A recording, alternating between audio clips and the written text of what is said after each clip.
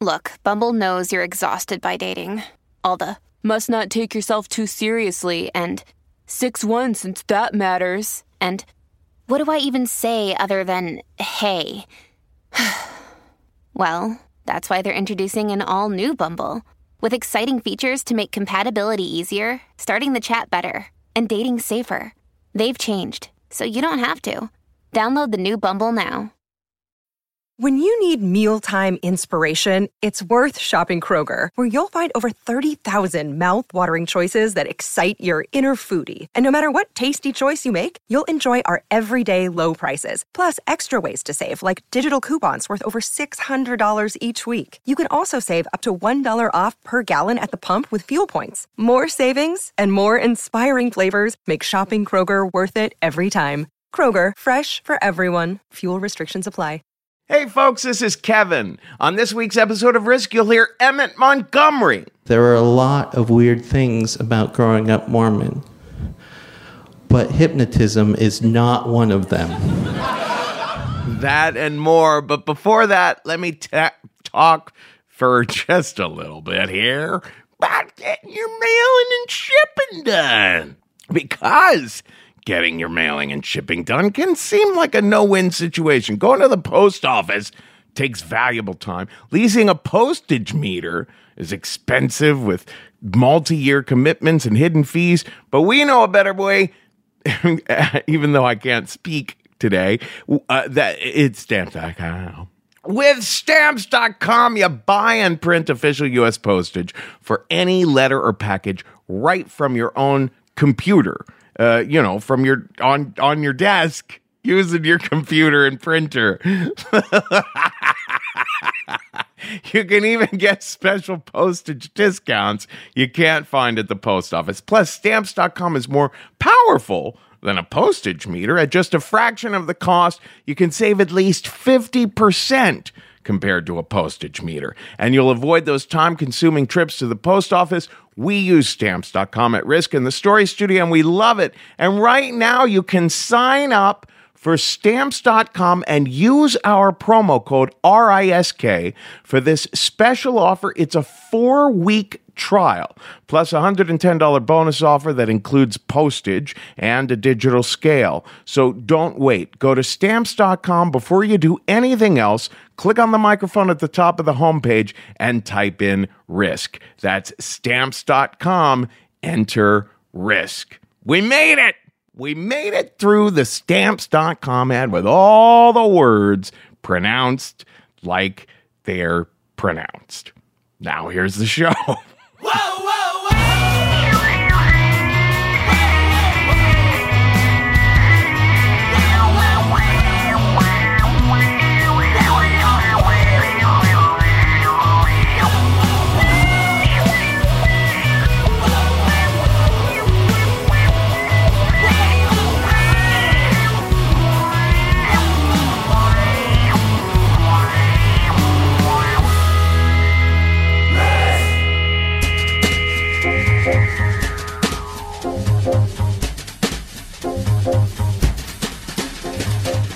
Hello, kids. This is Risk, the show where people tell true stories they never thought they'd dare to share. I'm Kevin Allison. This is Pink Satellite behind me now, and we are calling today's episode Scarred. Listen, I just had the most remarkable, exhausting but remarkable trip to Portland and Seattle, where we did 4 shows. And today's episode is going to feature 3 stories from those 4 shows, but there will be many more stories from those shows featured in future episodes. It was amazing and exhausting for a whole host of reasons. For one thing, I never do well with jet lag. Another thing, people brought some heavy stories to these particular shows. One of the shows, a couple had to run out. Leave the theater because they were so triggered emotionally by one of the stories. And I always want to encourage people that we, the Risk family, meaning all the rest of the fans and we who make the show, are empathetic and sympathetic about that sort of thing. It's okay if you have to turn the podcast off sometimes or get up and leave the theater because this whole series is loaded with stuff that might trigger you. And so you got to take care of yourself. Another reason the weekend was exhausting for me was because I didn't take care of myself. I ended up off the wagon again with the drinking. I'm back on it. And on it is the best place for me to be. The whole thing started the first night in Portland when a Risk fan offered me a drink that she said was not alcoholic, but it was. Very mysterious little moment, a little bit Twilight Zone-y. Anyway, in a little bit, we're going to hear from one of my very favorite comedians, Emmett Montgomery. But before that, Todd Kelly did the show for the first time in Portland. A great voice. And he tells a story that has a hell of a lot of heart. Here he is now at the Risk Live show in Portland. It's Todd Kelly with a story we call The Aquarian.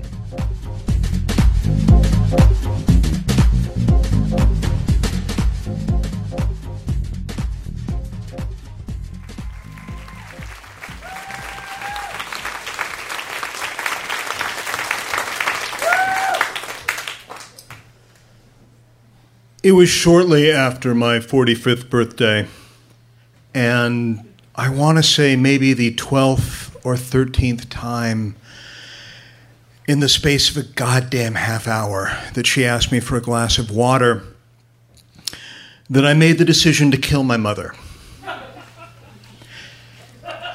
And before you judge me too harshly, you need to understand that more than anybody else I've ever known at that moment, the woman deserved to die. In 2007, my mother was diagnosed with ovarian cancer, and it was an enormous blow to the family and an enormous surprise. For one thing, I come from one of those incredibly tight-knit families, a nuclear family of 4.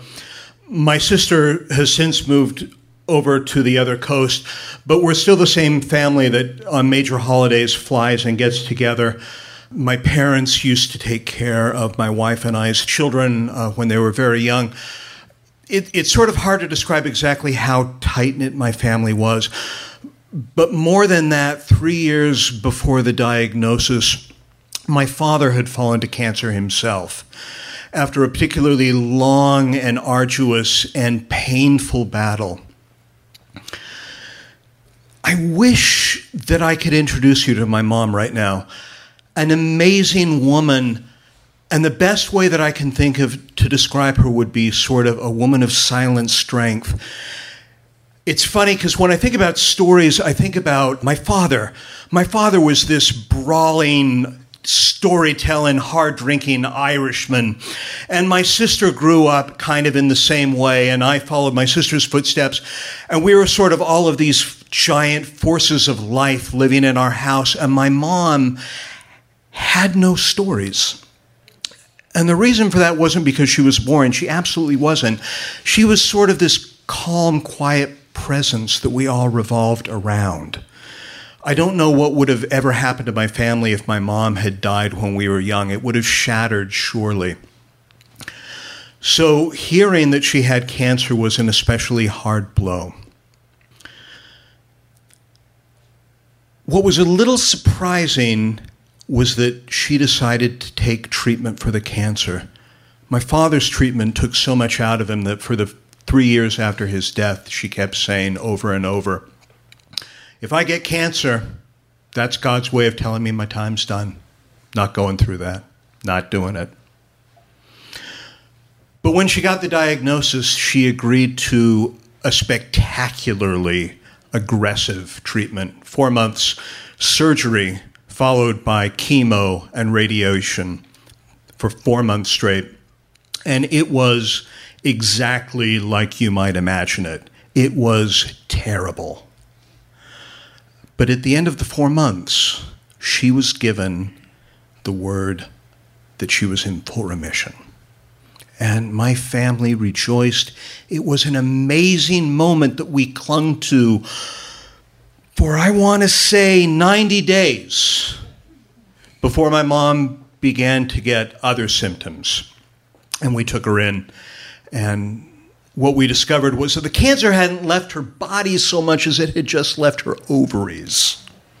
It had metastasized into most of her other organs, including, we were told, her brain.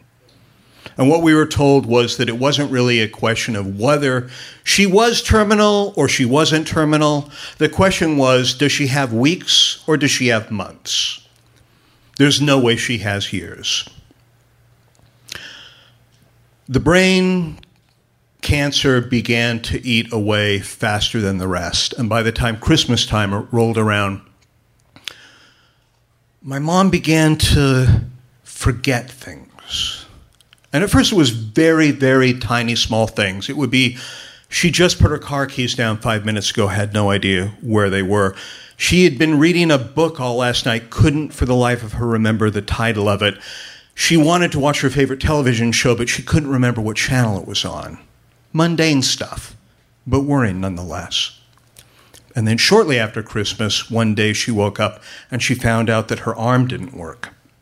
And we took her to the doctor, and the doctor explained that there was actually nothing wrong with the arm. It was the brain. The brain was telling the arm, reach out, grab a glass of water, pick it up, bring it to your mouth. But the messages could no longer get to the arm, and so instead it sort of hung at her arm, cramped and gnarled like some kind of tree branch. And it was shortly after that that she fell and broke her hip, and the doctors told us, it's no longer a question of weeks or months, it's a question of weeks or days, and you need to get her into hospice now. And so we took her into a hospice center in Portland, Oregon. And I used to go visit her multiple times every day. And she'd been in hospice for about 10 days when I went to visit her and found her sobbing. And I asked, what's wrong? You know, other than the obvious. And my mom said, did you know that I was married? And I said, yeah, I know you're married. And my mom said, I remember that I was married to this man, and he was amazing, and he was the love of my life. And I remember that I could go 1,000,000 years and 1,000 lifetimes and never meet a better match. But I can't, for the life of me, remember who that was. My mom was a woman of faith, and she honestly believed that God would take her before her memory got so bad that she lost everything that was important to her. But now she was beginning to wonder if that might actually not be the case. And I didn't know what to say, because what can you say? I just stood there dumbly looking at her, nodding my head, which is when the nurse came in. And the nurse came in and was shuffling things around and patting the pillows and turning my mom over so that she didn't get bed sores. And she said, Mrs. Kelly, is there anything that I can get you? And my mom said, yes, I would like a glass of water.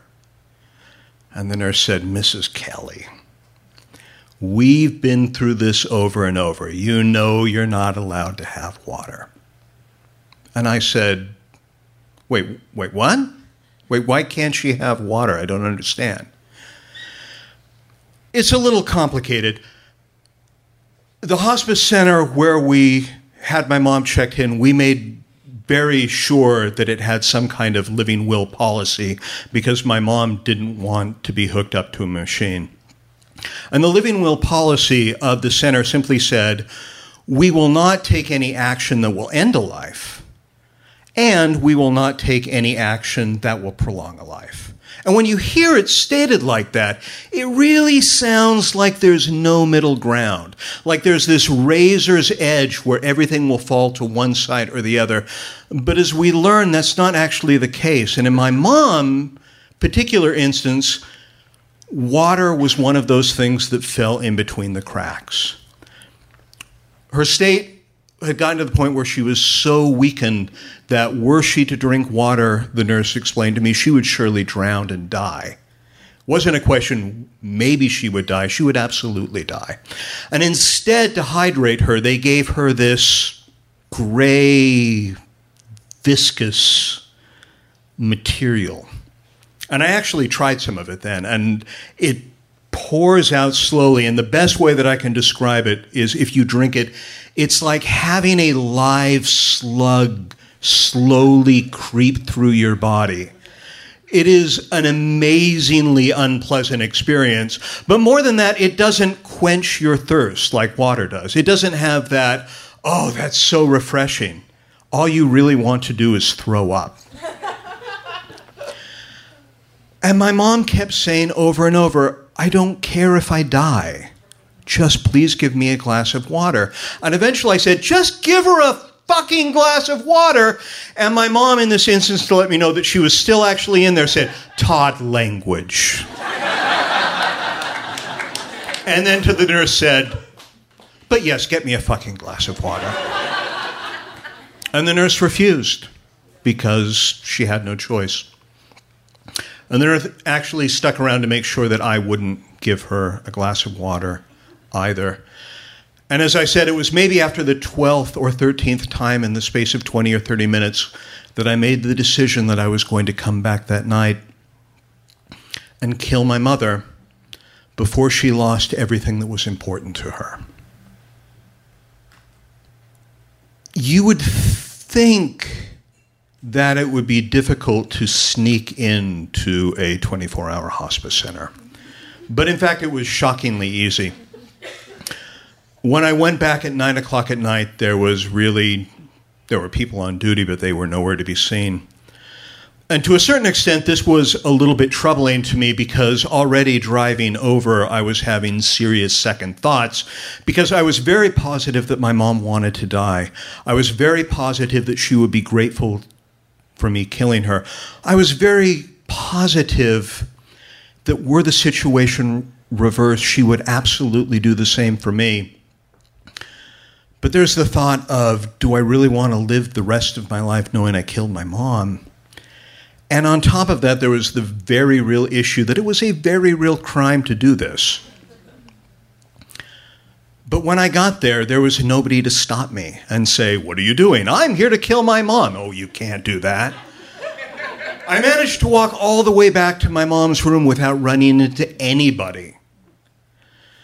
And I got to her room, and it was dark except for nightlight, and I closed the door, and I reached into my coat, and I pulled out the instrument of her death, which was a plastic sports water bottle with a straw. I'm sure you know the kind that I'm talking about. And my thought was, I'm going to wake her softly. I'm going to let her drink all she wants. And if God decides it's not her time, that's on God. Otherwise, I'm letting her get out now before she loses anything else that's important to her. And so I walked to the bed, and I held out the water bottle.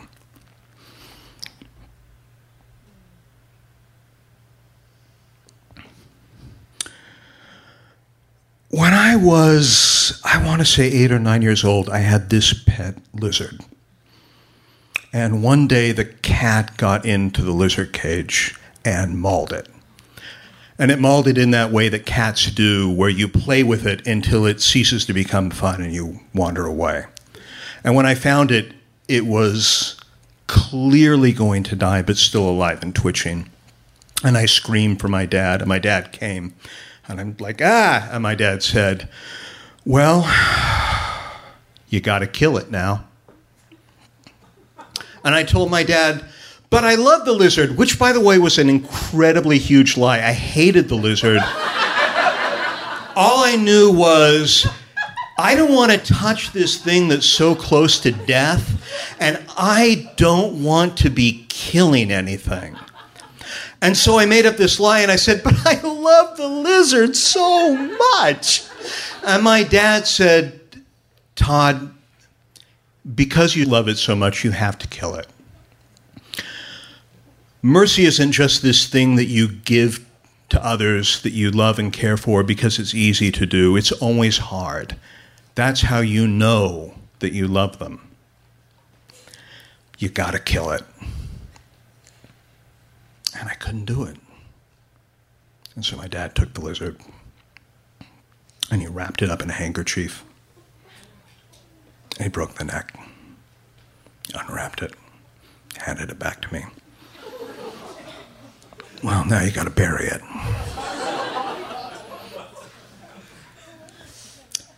And I'm sitting there, holding the water bottle, thinking about this fucking lizard. And I can't tell you how long I was standing there. It might have been 5 minutes, it might have been 15 minutes, it might have been half an hour. I have no idea. The only thing that I can absolutely say for certain is that I froze. I absolutely froze. And I couldn't or wouldn't go through with it. And the next thing I know, I felt somebody taking the water bottle out of my hand. And it was the nurse. And she said, "Mr. Kelly, you know you're not allowed to give your mom water. And it's after visitor hours. I need to escort you out." And so I let myself be escorted out. We got the call from the hospice the next evening. I was actually down in Salem. I wasn't able to visit my mom that day. I had a bunch of corporate presentations that I had to do at a conference. And in the early evening, I got the call. And I got in my car and I drove back to Portland. And on the way, I called my wife and let her know and told her to call my mom's church. And I called my sister to let her know that mom had passed away. And my sister said, "It's just as well." I called her early this morning and she insisted that she'd never had a daughter.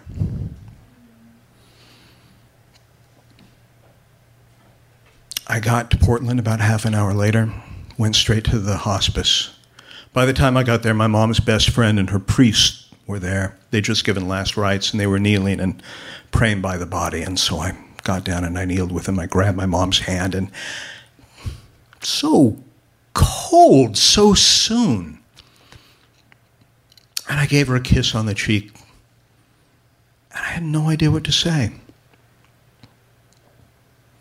And finally, my mom's best friend said,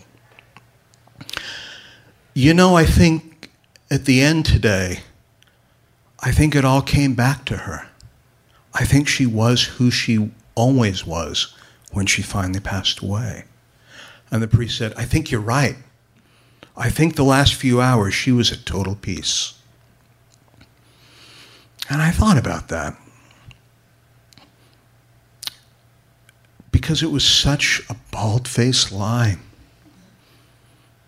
And I realized that all this time I'd worried that I'd feel guilty if I'd ended her life.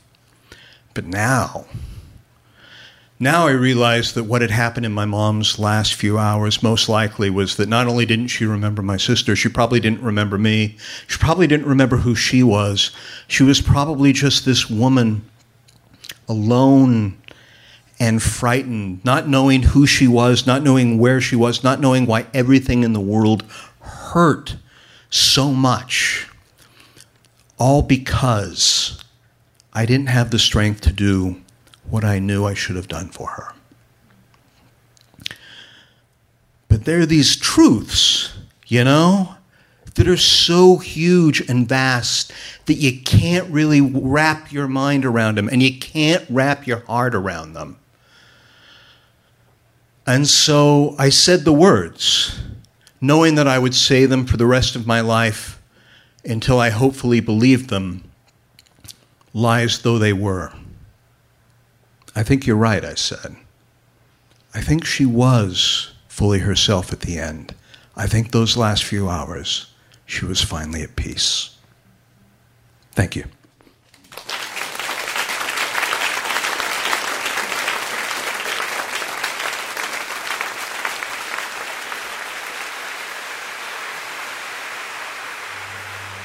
You know what we're gonna do?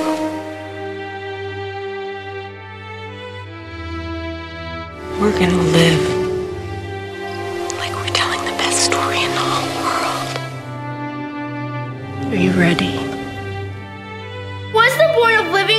is so unfair and everything. Because you'll have bad times. But that'll always wake you up to the good stuff you weren't paying attention to.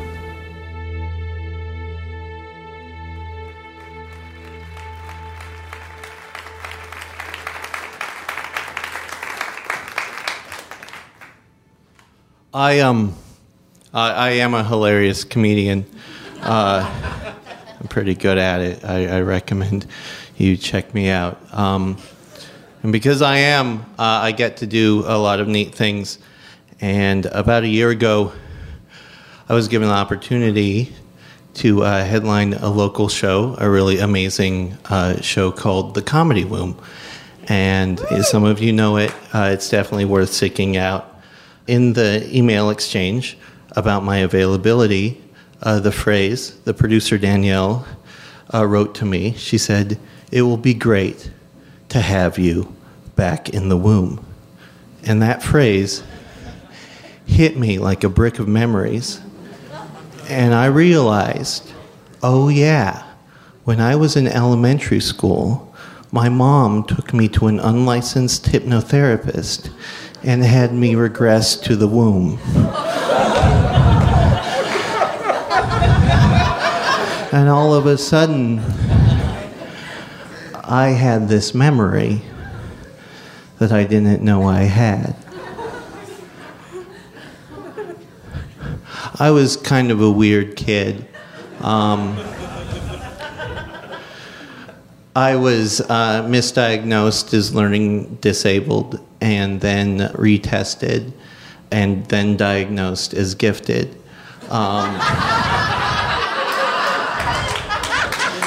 So I had the wonderful school experience of getting beaten up for being an idiot and then getting beaten up for being too smart. And I had a lot of rage in me, and sometimes I would act out. What I remember is I was in school, and the teacher came to me and said, "Emmett, your mom is here to take you to your dentist appointment." I didn't remember having a dentist appointment that day. I got in the car, and we drove a few towns over, and she took me to this house where there was a woman. She had this amazing white hair and this thick Boston accent.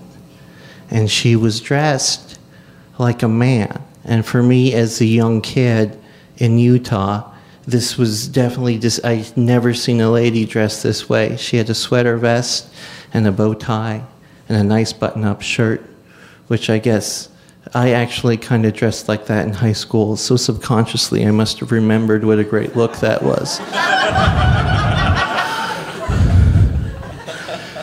And we went to her living room, and she had these aquariums, and she needed to clean those aquariums. I remember the smell of the fish poop and the scent. It was a unique, dim environment. I was there because, although I have never been outside of North America, as a fetus, I was a world traveler.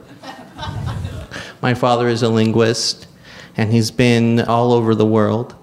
And one of those places was the former Soviet Union, so Russia, Uzbekistan, Turkestan, and he took his new bride with him, and I tagged along. And a few things happened there that my mom felt affected me in the womb. And it was those incidents that made me the weirdo that I was. So if I would travel back in time, and in my memory, I could forgive her, and then everything would be okay. I just want to point out that there are a lot of weird things about growing up Mormon, but hypnotism is not one of them. That is not a usual thing that happens when you grow up. That was a bonus just for me, apparently. And we talked, and this strange lady gave me advice. And then she said, Emmett, now it's time. And you may have an image, like a stereotype of what a creepy hack hypnotist would be like. And that image is correct. She took out a metronome. She had me start counting. 10, 9, 8, and we do exercises. I'm trying so hard to do this thing. And then she's like, Emmett, you're here. You're in the womb. And I was in a place of comfort and warmth. And it was watery. And I don't know if there was a heartbeat sound that was generated or that metronome turned into the sound of a heartbeat, but I heard it. I heard my mother's heartbeat. And I finally felt safe. As a kid, I did not feel safe very much. And then the strange lady says, and Emmett, now the earthquake is starting. Because when my mother was in Moscow with me, she was there for the Moscow earthquake. And it was pretty traumatic for her, and by proxy, for me. And we went through that. We went through the fear and the moment, and it was not a safe place anymore. But then, the earthquake was over. And I was back, and I was safe. It was okay.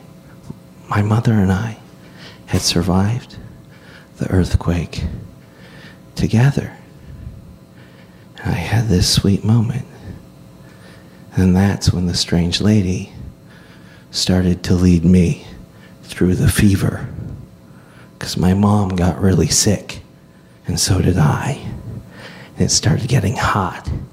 And I started to have a hard time breathing.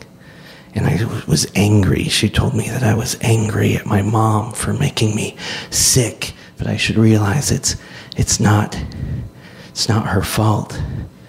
And it was hot, and it was harder to breathe. And then I apologized to my mother, and then it stopped being so hot. And I could breathe again. And then we were back in that sea of comfort. But there was some confusion. And then she counted me out. And she said, now, Emmett, don't you feel better now? And I lied. And I said yes. And then my mom took me to get ice cream. And that ice cream was great. And here's the thing. I am very lactose intolerant now. But I have this memory, the smell of the aquarium and the sound of the strange lady's voice and the taste of that ice cream. So vivid. And I have ice cream again because of this. I dream of this sometimes. I dream that I am in my mother. And I don't know if that memory is true. And for me, it's like being in a loving Mars, a loving Martian landscape. Because there's still some red from the heat of the fever. But there's a peace and there's a confusion, but it's more of like the exploration of why am I here and what's going to happen. My mother, her memory is not so good anymore. And so when I asked her about this, she did not remember. So I am the only one who remembers this memory of a thing that could not happen. And I've told this story, and a lot of people say, man, your parents were fucked up. And yeah, they were, but this thing they did, this strange and terrible, weird thing they did to me, was not a crime. It was an act of love. And now I have, as a 37-year-old man, I have a place to sleep sometimes. And that's my mother's love. Thank you.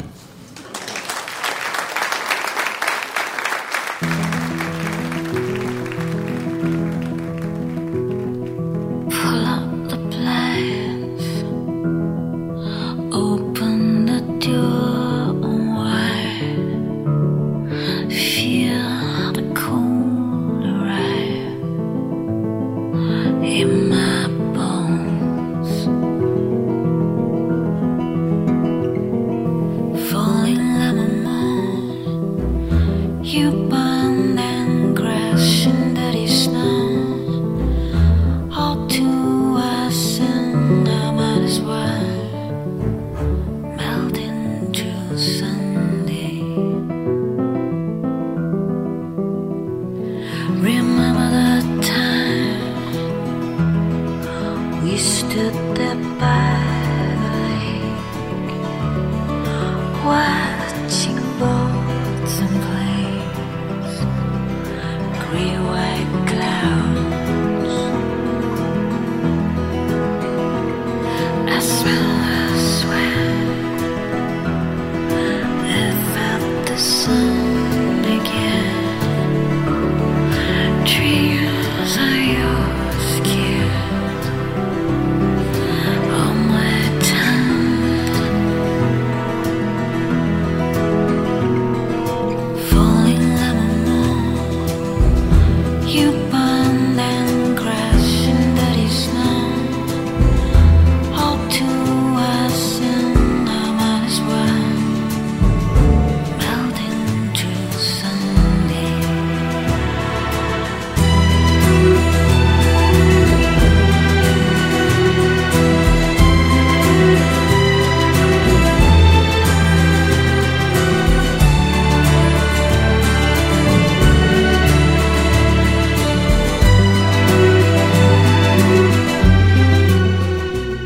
This is Risk.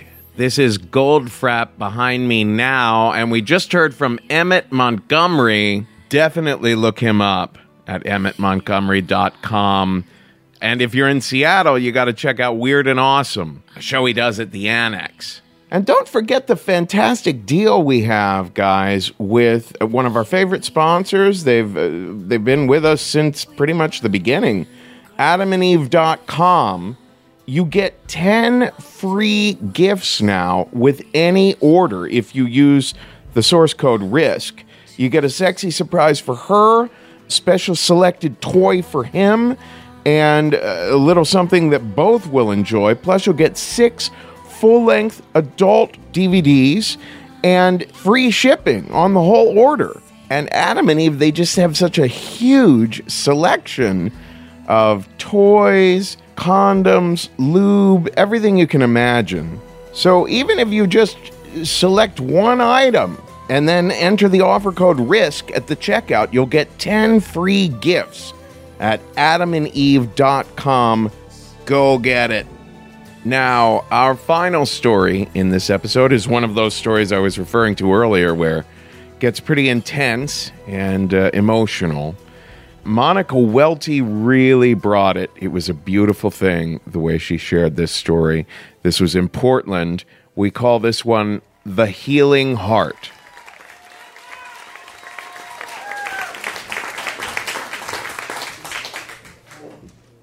Six years ago, my husband and I had our first child, a daughter. And in the hospital room after our unexpected C-section, he leaned over me and put his hand on my head, and she was put into my arms for the first time. And I looked at her, and I felt my heart expand. It was a physical sensation, but it was on the outside of my body, right in front of my chest. My heart had to grow to be able to encompass the endless, boundless love that I felt for this new baby. 3.5 years later, we were again in the hospital, my husband with his arm around me and me holding our newborn son, Harvey. Harvey was tethered to his little bed in the NICU, by a variety of wires. There was wires monitoring his brain activity that was barely there, tubes for the ventilator and the feeding tube, and the heart monitor and the IV. And the doctors had used words like, the prognosis is grim, and he's had a severe insult to his brain. And I sat there staring up at this white, sterile wall, at where the ceiling and the wall met, and this gray shadow that was cast in that little corner. And I began to let what they were really saying in, which was grim meant dire, and irreparable damage meant his brain was irreparably damaged. So I realized that my son was going to die. And as I looked down at his sweet little face with all of the tubes and the tape, I felt that space again. And I recognized it immediately, this physical sensation out here. But this time, instead of growing larger, it tore apart. And it felt like flesh. It was like I could feel the fibers of this space tearing apart, and what was left was this ragged, bloody hole. Harvey lived for 39 hours, and we packed up our things from the NICU and we went home to tell our daughter that baby brother wasn't coming home like we had promised. My husband and I had been together at that point for 12 years. I was 22 years old when we had gotten together, and so we built our lives together. We found our careers during our relationship. I was a massage therapist, and he was a teacher. We were building a home. We were building a family. We expected that there would be ups and downs, but we didn't ever expect that something like this would happen to us. Who does? So we would lay in our bed at night shortly after Harvey died, and we would watch the movies of our trauma playing on our brains. We would hold on to each other, and when they released their grasp, we would cry, and we would hold each other, and we would talk, and we would connect. And we were having such a similar experience that I felt guilty thinking, wow, Harvey dying has brought us together. We're closer than we've ever been before. We're connecting on this brand new level after all of these years. Harvey died because my uterus ruptured, which basically never happens. The baby usually doesn't die in a rupture. Usually, the rupture heals correctly, but that did not happen to me. So 6 months after Harvey died, we were back at the hospital to get this rupture sewn up in my uterus. And this time, the doctors were inescapably hopeful that they were going to go in there and they were going to sew it up and we were going to have another baby. And there will never be another baby that replaces Harvey. We could have 17 more babies, and we would still, each of us, every single day of our lives, mourn and yearn for and feel the weight of the absence of our son.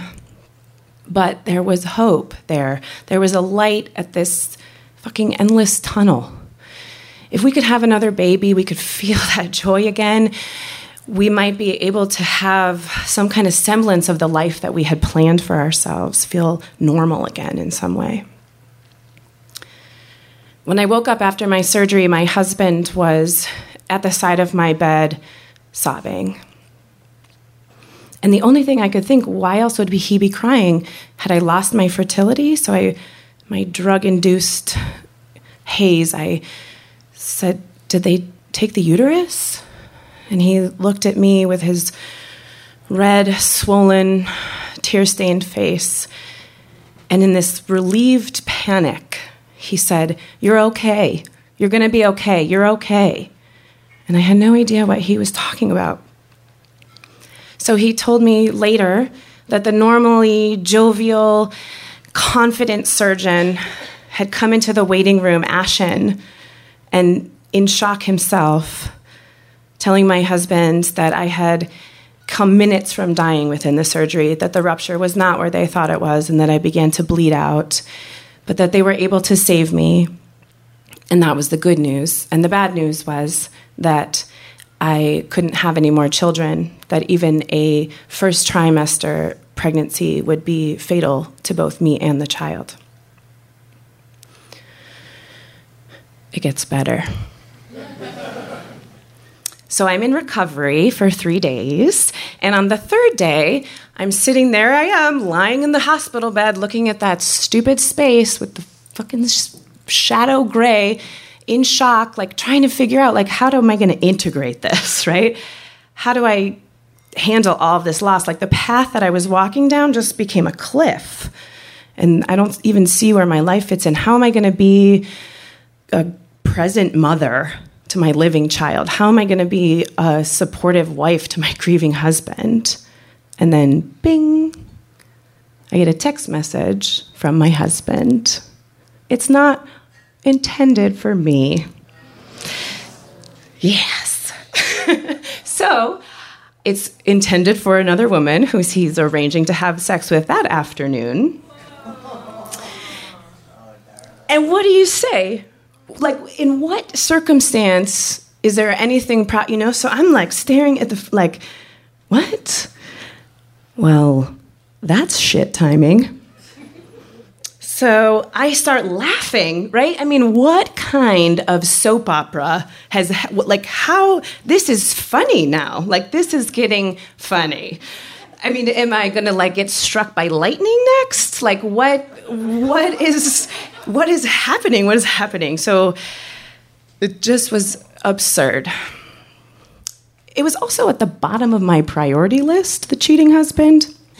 So I got home the next day, and we had very heart-to-heart talks that turned out to be bullshit.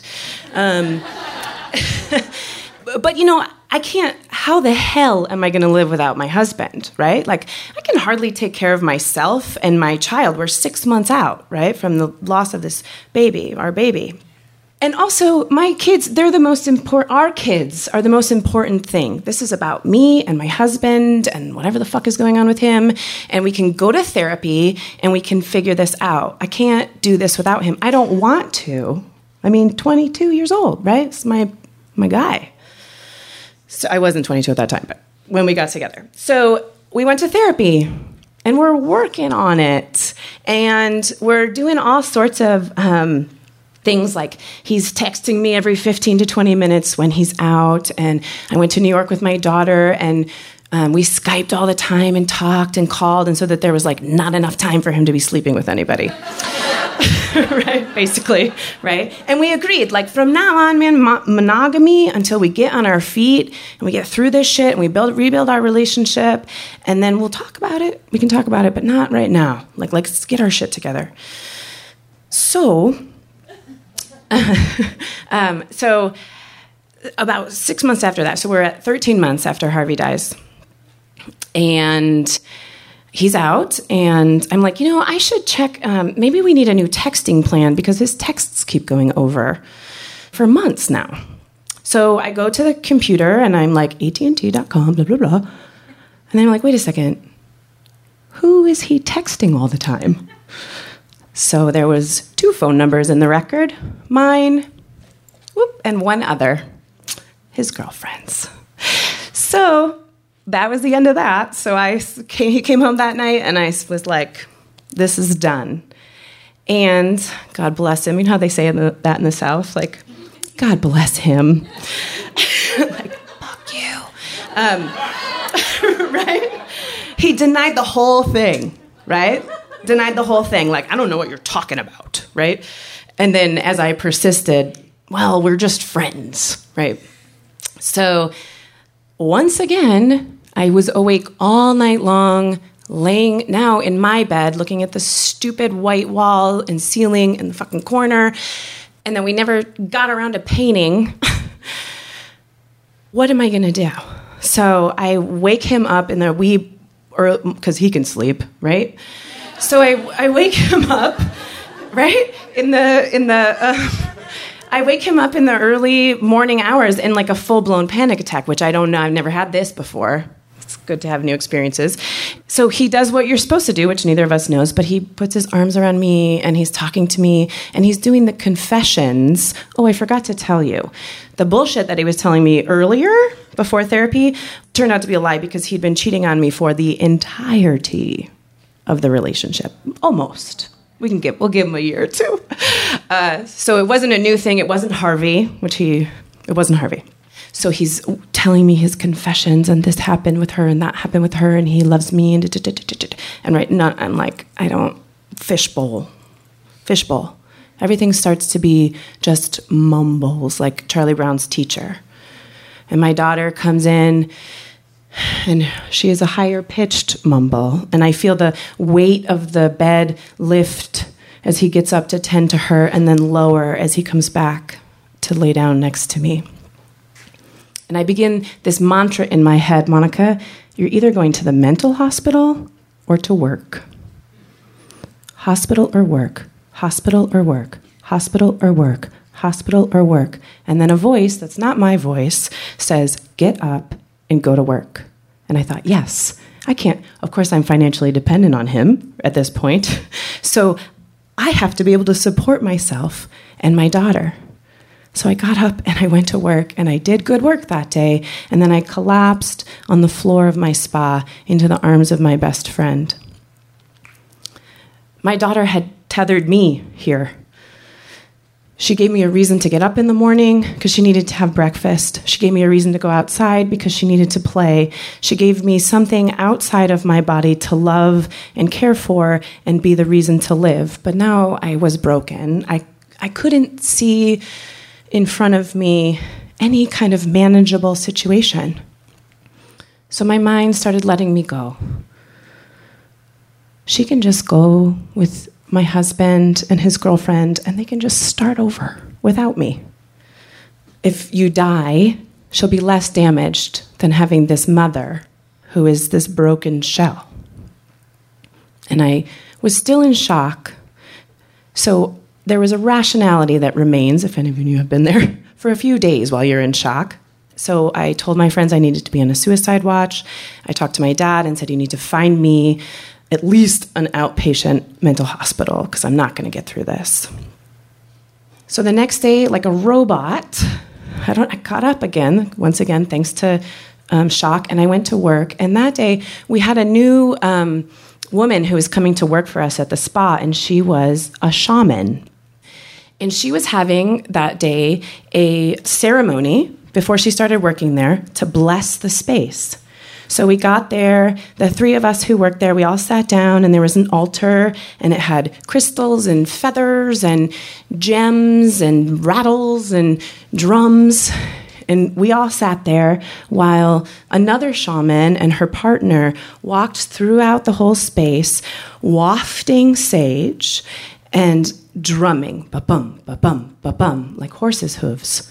And that constant drumming sort of took the shaman out of our world and into whatever is over there so that they could remove the energies and get the spirits and the beings out of the space that were hindering our business, and then talk to the space and ask the space what it needed to heal.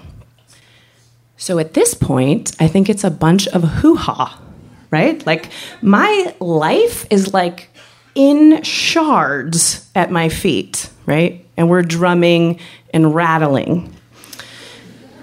So I had been saying for months that my body didn't feel like my body anymore. I was overweight, but I was swollen also, and I had a hard time getting up and down. And I was a fitness instructor before this. And I didn't recognize my thoughts or my feelings. They were all hateful and jealous and angry and desperate, and I was unrecognizable to myself. So I sat there with the drumming and the rattling, and I moved my hips a little bit. And all of a sudden, I recognized them, that those were my hips. And so I moved my back, and I stretched my arms, and I felt my back and my arms move, and it was like a funnel from the heavens into my head, like pouring myself back into myself. I wouldn't believe it if it didn't happen to me. And I started exclaiming to near strangers, I feel like myself again. I feel like myself again. And they called me into the hallway for the individual healing portion of this amazing ceremony. And I stood there and I just surrendered and I closed my eyes and I opened my palms and I heard the ba-bum, ba-bum, ba-bum, ba-bum right behind my head and the sage wafting up and down my body. And then I felt that space for the third time in my life. And as I stood there, that space started coming back together and it stitched itself back together like scar tissue, like dark, dense, strong scar tissue. Our bodies make scar tissue because that's a vulnerable area, and it overdoes it. And right here in this not physical and yet physical space, I felt my heart close up again. I felt my daughter in there. She'd always been in there. But now I felt my son in there too. And this is the only place where I can hold them forever, no matter what. I went home. I told my husband it was time for him to move out. And I worked like hell. I worked like hell to get back on my feet and get my business going. I worked like hell with my grief and through my grief. I worked like hell to try to find again some kind of joy, maybe passion, gratitude. I worked like hell to become the mother that I wanted to be to my only living child, to be the role model and the woman that she could watch and grow up with. And so ever since then, I've promised myself that I'm going to walk through this life with that heart on the outside of my body that is mangled and scarred and bruised and beautiful and open and full and here. Thank you.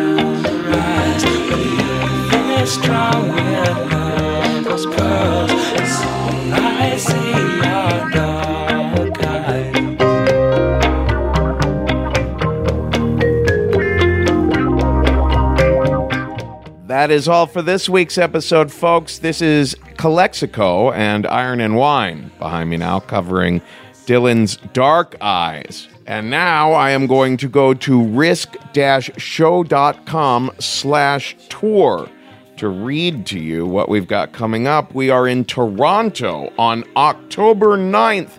Come out and see us, Toronto. On October 14th, we're in Denver. We have our usual shows on October 22nd in New York and Los Angeles. And then on November 6th, we're in Atlanta. We're still taking pitches for that. The theme is nasty. Then on November 14th, we're in Milwaukee. Still taking pitches for that. The theme is fuck this. Cleveland is November 21st. The theme is so emotional. Salt Lake City is December 12th, and the theme that night is twisted. Folks, if you would like to pitch us for any of those shows, email me directly at kevin@risk-show.com, and be sure to check that tour page, risk-show.com/tour, to find out when we're coming and get your tickets. Don't forget to visit our school if you're interested in any sort of storytelling training, whether it's in person, over Skype, or one of our video courses that you can take in your own time at thestorystudio.org. Folks, today's the day. Take a risk. She's in paradise.